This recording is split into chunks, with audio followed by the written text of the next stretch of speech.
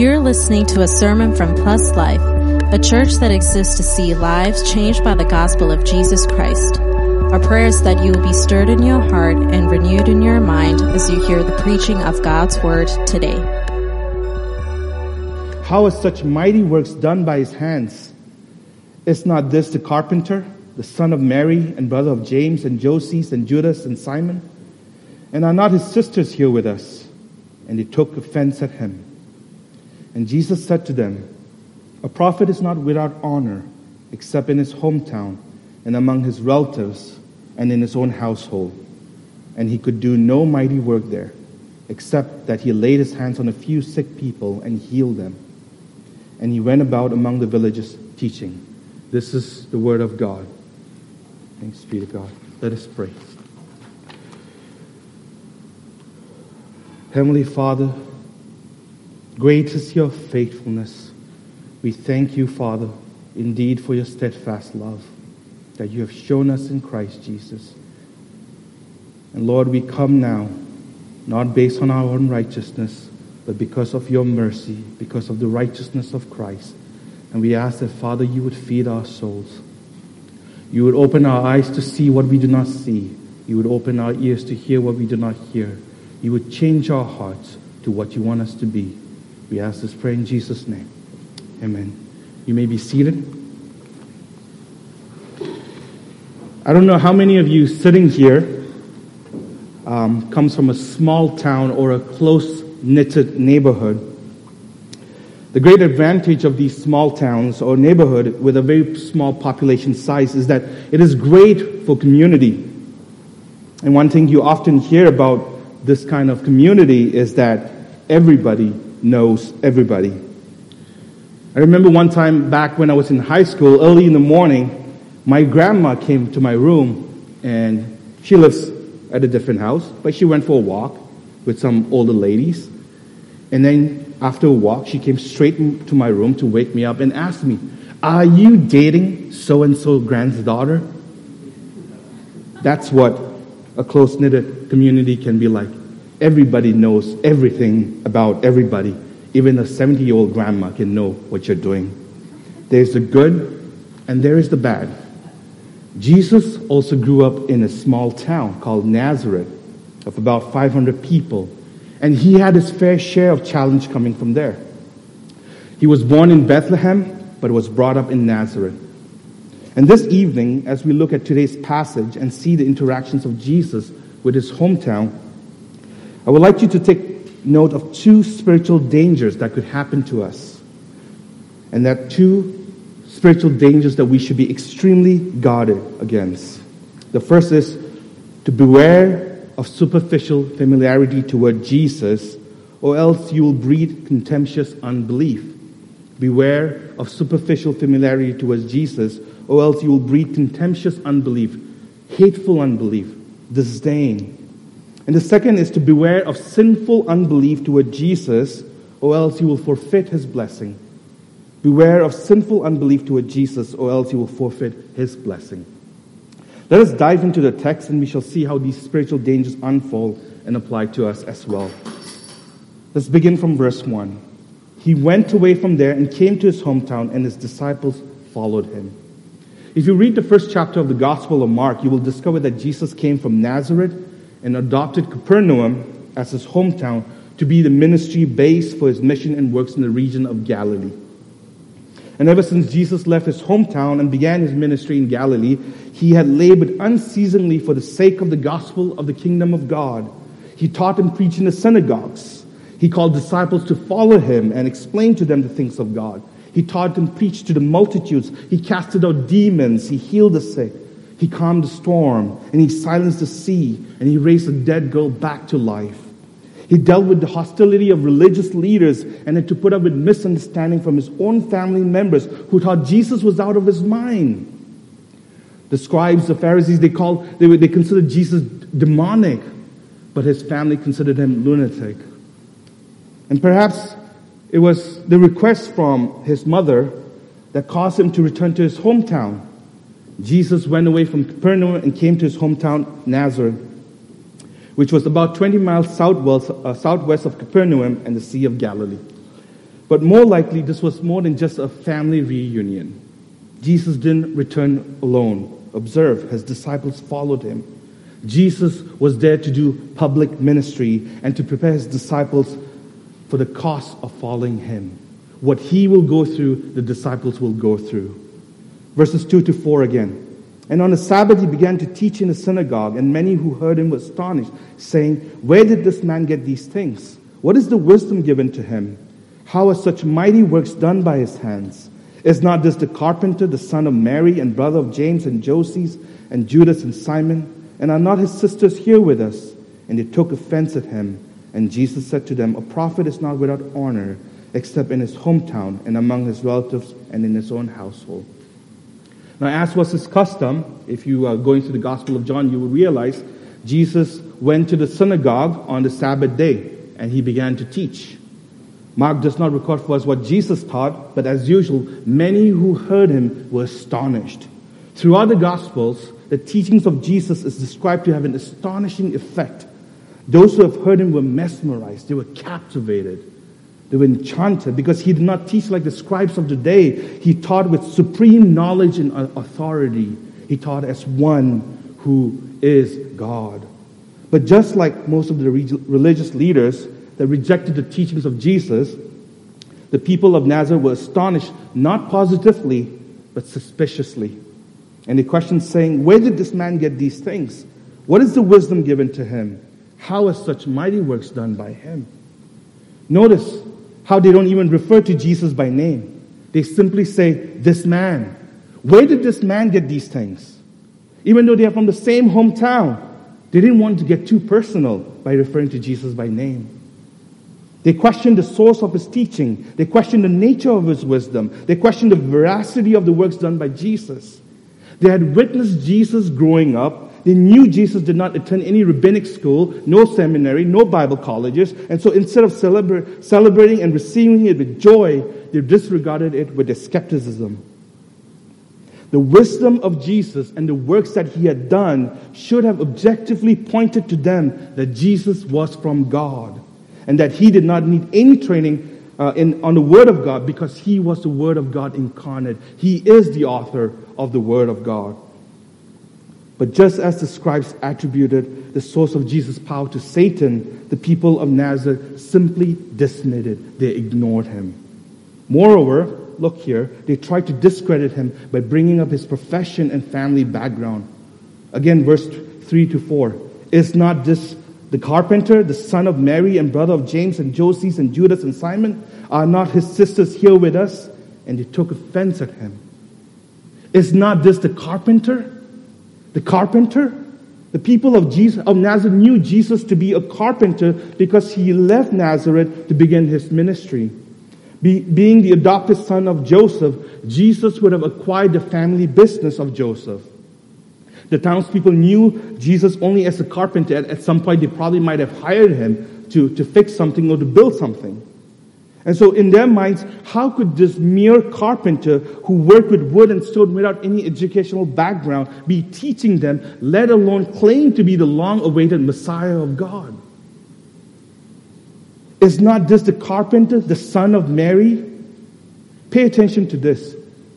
Even though Jesus is legally adopted by Joseph, they didn't refer to Jesus as the son of Joseph, but the son of Mary.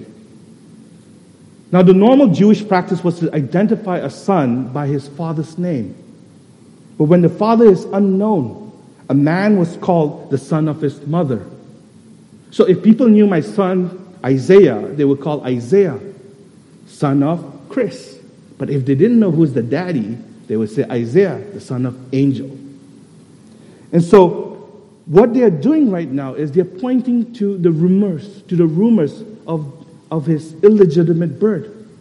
Wasn't this the child of Mary who was pregnant before she was even married? They were trying to taint him, discredit him. The people of Nazareth also knew the siblings of Jesus. They knew Jesus was the brother of James and Joses, that's Joseph, and Judas and Simon. They even knew his sisters. In other words, don't we know his background? Don't we know his family? Didn't even his family go to Capernaum to seize him because they thought Jesus was out of his mind? I mean, what is there to entertain him if his own family doesn't believe in him? Right? What is there to entertain him if his own family sort of considers him a black sheep, somebody who is not in his mind properly, you know? And they took offense at him. And they took offense at him. The word for offense comes from the Greek word scandalon, meaning a stumbling block. Jesus Christ became a stumbling block for them. They were deeply offended by Jesus, not because of what he taught, not because of his wisdom, not because of his mighty works. It was the background of Jesus that became a stumbling block for them. It was the familiarity with the background of Jesus that caused them to be offended by Jesus. And as the popular adage goes, familiarity breeds contempt, and this is what happened with the people of Nazareth. These people had known Jesus for 30 years. They knew his earthly family. They might perhaps have hired him for service. They had seen him grow up right before their eyes. The daily exposure to his humility, to his humanity, had inoculated them, had vaccinated them to the greatness and the divinity of Jesus. They thought they knew him, but they didn't really know him. Right? They thought they knew him, but they didn't really know him. And here's the first warning for all of us. Beware of the superficial familiarity towards Jesus, or else you will breed contemptuous unbelief. You see, it is not ignorance alone that prevented them from accepting Jesus. It is ultimately their arrogance. Not ignorance alone, but ultimately their arrogance. It was their pride that refused to accept that Jesus could be greater than them, that Jesus could actually be God. It was their hardness of heart that espoused excuses to reject Jesus. And the irony is that if you know anything about the town of Nazareth, it was an obscure town. It had no reputation. That's like me telling you, guys, I'm from Tangra. You're like, what is this place? I don't know. Well, if you're from India and you're from Calcutta, you'll know where that is. I'm actually from Tangra, right? The other Jews would look down on those who came from Nazareth, make comments such as, can anything good come out of Nazareth? Remember the Gospel of John right in the beginning? Can anything good come out of Nazareth? And yet the people of Nazareth showed no humility and could not celebrate the works of Jesus, nor accept Jesus for who he revealed himself to be by his mighty works, by his teaching. Likewise, my dear brothers and sisters, my dear church, and all of us gathered here and those of us listening online, are you in the danger of a superficial familiarity towards Jesus? You who are exposed to the Word, you who are exposed to the truth of God, be very careful to guard your hearts from this superficial knowledge of Jesus.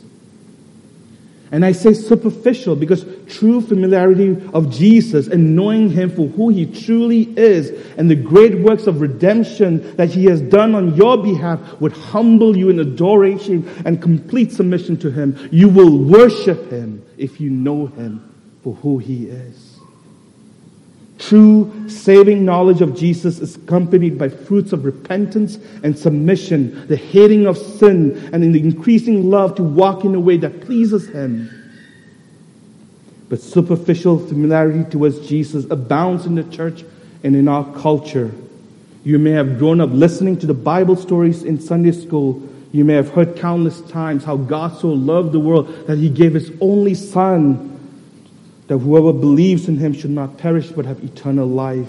You may have attended numerous Bible studies and fellowship. You have sat here Saturday or Sunday, Sunday after Sunday, Saturday after Saturday, listening to sermons. You have grown up knowing about Jesus, but you do not know Jesus lovingly, savingly, experientially.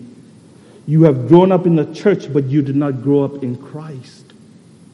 It is this kind of superficial familiarity of Jesus that breeds contemptuous unbelief, especially when tested, especially when it calls a demand in your life. When life gets hard, or when confronted by the choice of pleasing the flesh or pleasing God, your superficial knowledge of Jesus will be revealed by your disdain, by your hatred towards the Christian faith, and your indifference towards the teachings of God. So what does this mean for us then? Does this mean we take away all the Bible studies? Do we eliminate any scripture in fellowship? Do we not teach our children about Jesus? Less of Jesus is more? Is that what you're saying, Brother Chris? That I should protect my children by not exposing them to Jesus?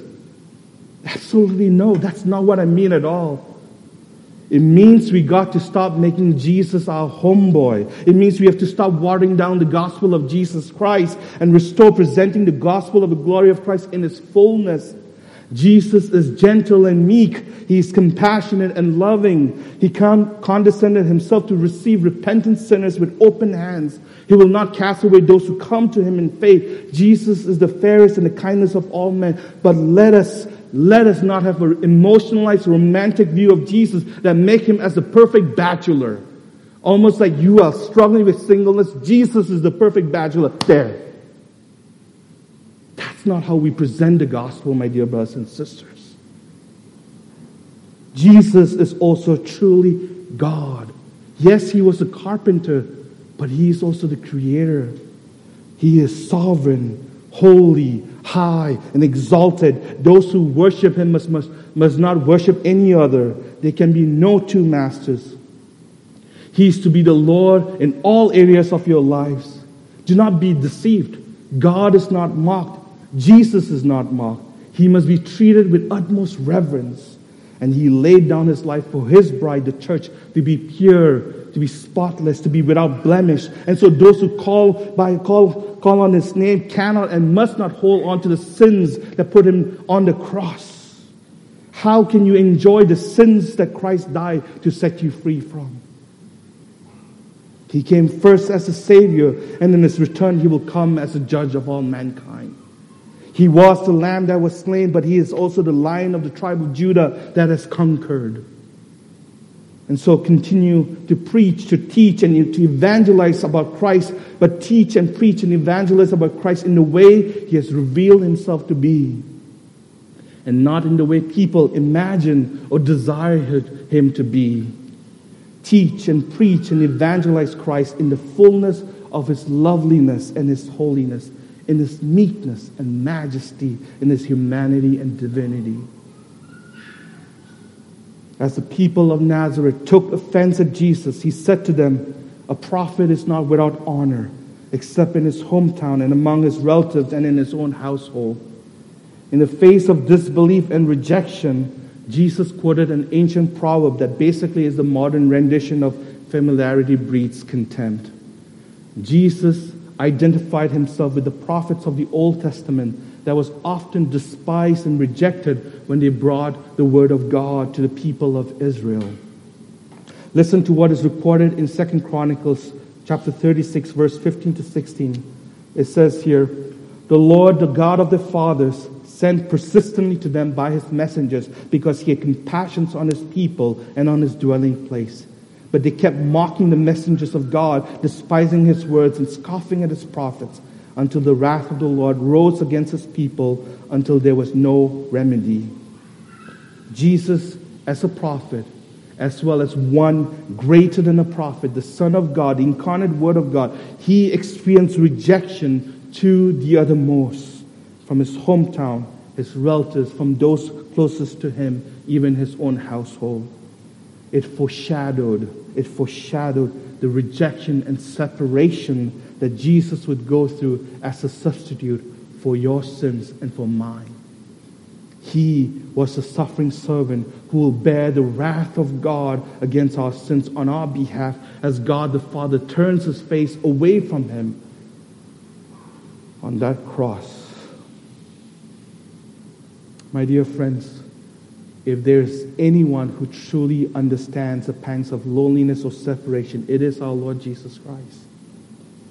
And so, if you do experience loneliness and the pain of being and you do experience the pain of being misunderstood, consider Jesus Christ, the great high priest, who's able to sympathize with all of your weaknesses. If you becoming a believer means being ostracized by your family, by those closest to you, perhaps you come from a very collectivist culture, that it takes a great step of faith to leave that family, to leave that culture, to turn to Jesus Christ. Do it. Do it. Because Christ will be able to sympathize with you. Christ will receive you, and He will bless you with His spiritual family. Not that I'm saying to ignore your physical family. Continue to reach out to them. Continue to love them. Continue to pray for them. But take that step of faith. You will be fully accepted in Christ Jesus. Now think about this. Why does familiarity breed contempt? How come the more we know each other, the less patient we are with one another? How come the more we know each other, the more we find each other intolerable? And that is because of sin. It is because of sin. The longer the relationship, the longer the awareness of sins of each other, the easier it is to see that your spouse, your parent, your child, your friend, your sibling, your pastor are far from perfect. But Jesus is without sin. So how can familiarity with Jesus breed contempt? It is because of the holiness and perfection of Jesus. It's His holiness, His perfection, His light is like a light, a blazing light that exposes your sin. It exposes the sin of those who encounter Him. And so, John chapter 3, verse 19, Jesus, this is what the author of John wrote. John chapter 3, verse 19. And this is the judgment. The light has come into the world, and people love the darkness rather than the light because their works were evil. It is because when you love your sins, you will hate the holiness of Jesus. When you love the darkness in your life, you will hate the light of Jesus. But if you believe the good news, if you believe that you cannot do it on your own, you cannot attain moral perfection, you cannot merit righteousness on your own, you can stop your labor and rest in the works of Christ. As you sang today, right? Even the best of my works pierce your hands and feet. If you truly believe that and you sing that by faith and you come to Him by faith, He will grant you His holiness and perfection. If you understand that Christ grants you all His goodness, all His benefits, that all your sins are covered, all your blemishes and ugliness that you hide from people, they are covered by His blood. If your familiarity and knowledge of Jesus Christ reveals that God is at work in you through His Holy Spirit to conform you into the perfect image of Christ, then this knowledge of Jesus Christ does not breed contempt, but comfort. Does not breed contempt, but comfort.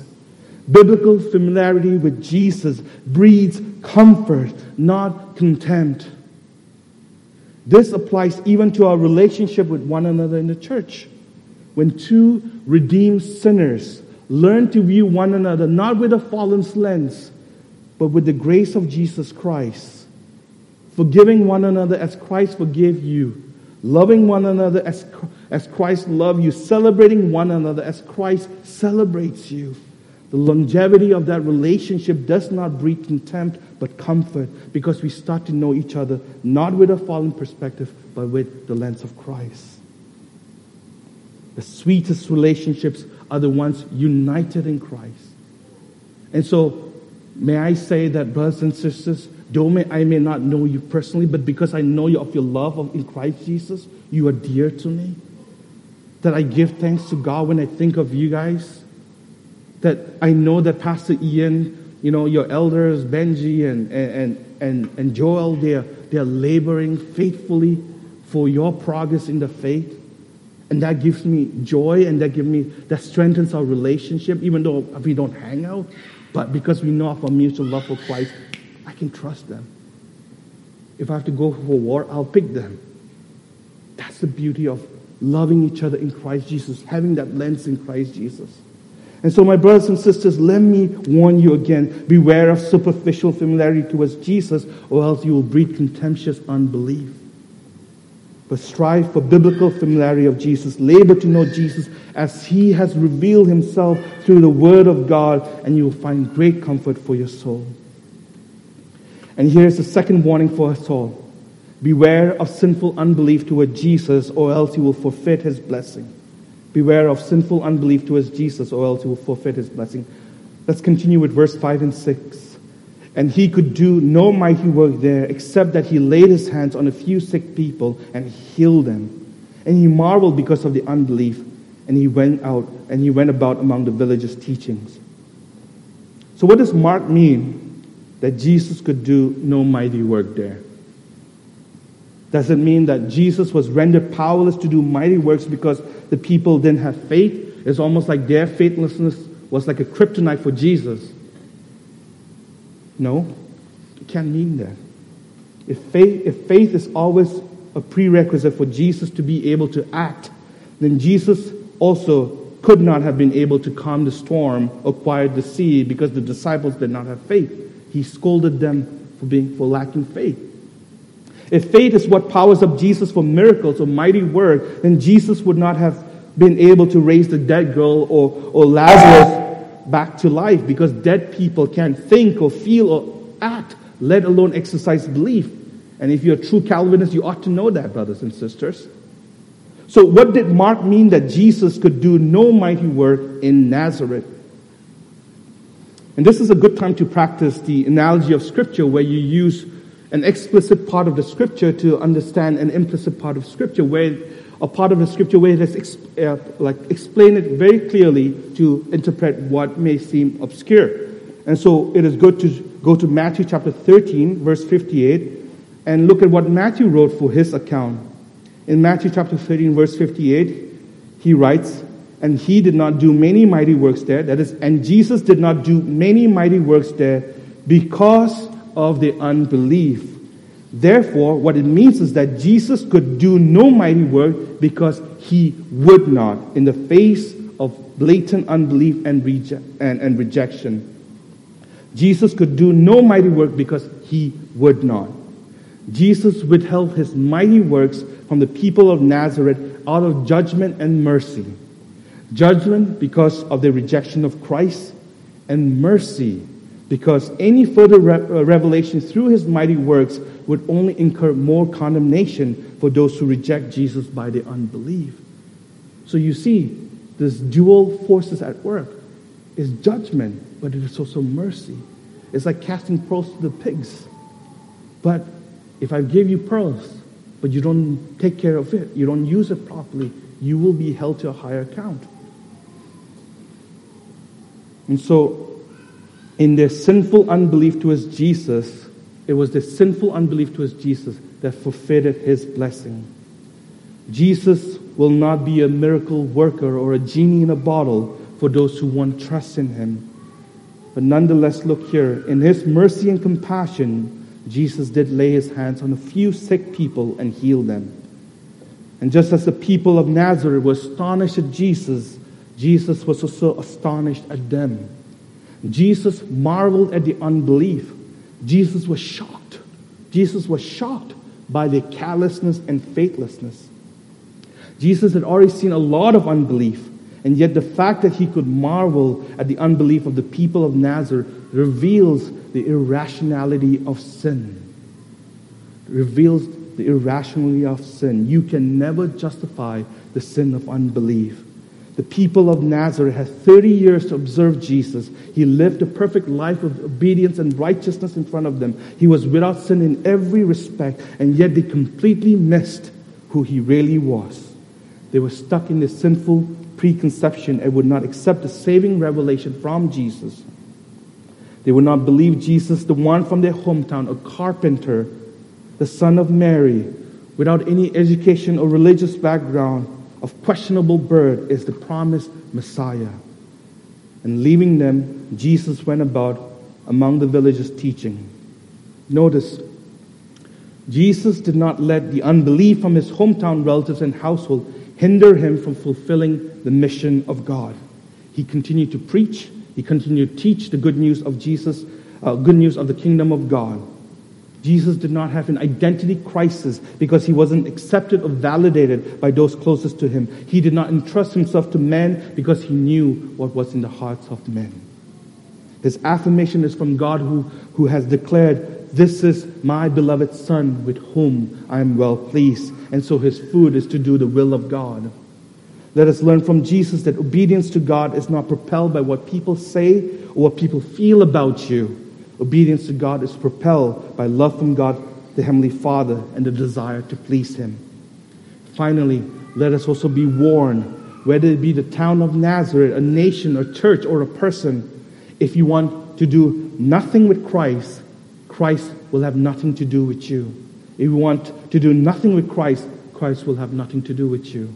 The people of Nazareth rejected the glory of God, and so the glory of God departed from their town, Ichabod.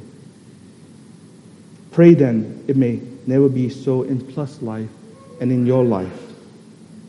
May we remember to guard against a superficial familiarity towards Jesus, or else we will breed contemptuous unbelief. And may we be careful of sinful unbelief towards Jesus, or else we will forfeit His blessing. Let us pray.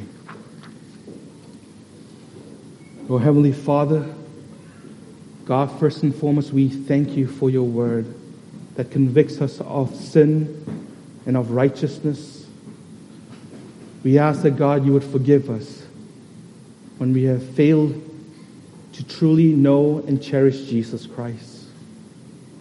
We ask that You would forgive our nation that has used the name of Jesus in vain.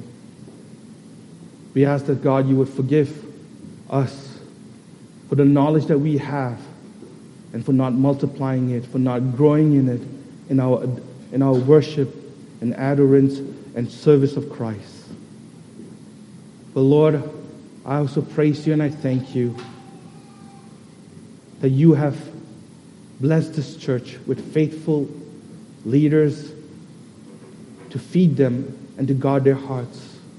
And I pray, Father, that their love for Jesus Christ may abound more and more with knowledge and all discernment, so that they may approve what is excellent and so be pure and blameless, filled with the fruit of righteousness that comes through Jesus Christ.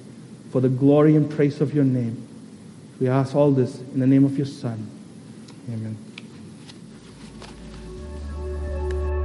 Thanks for listening. We hope that you were blessed by the sermon today.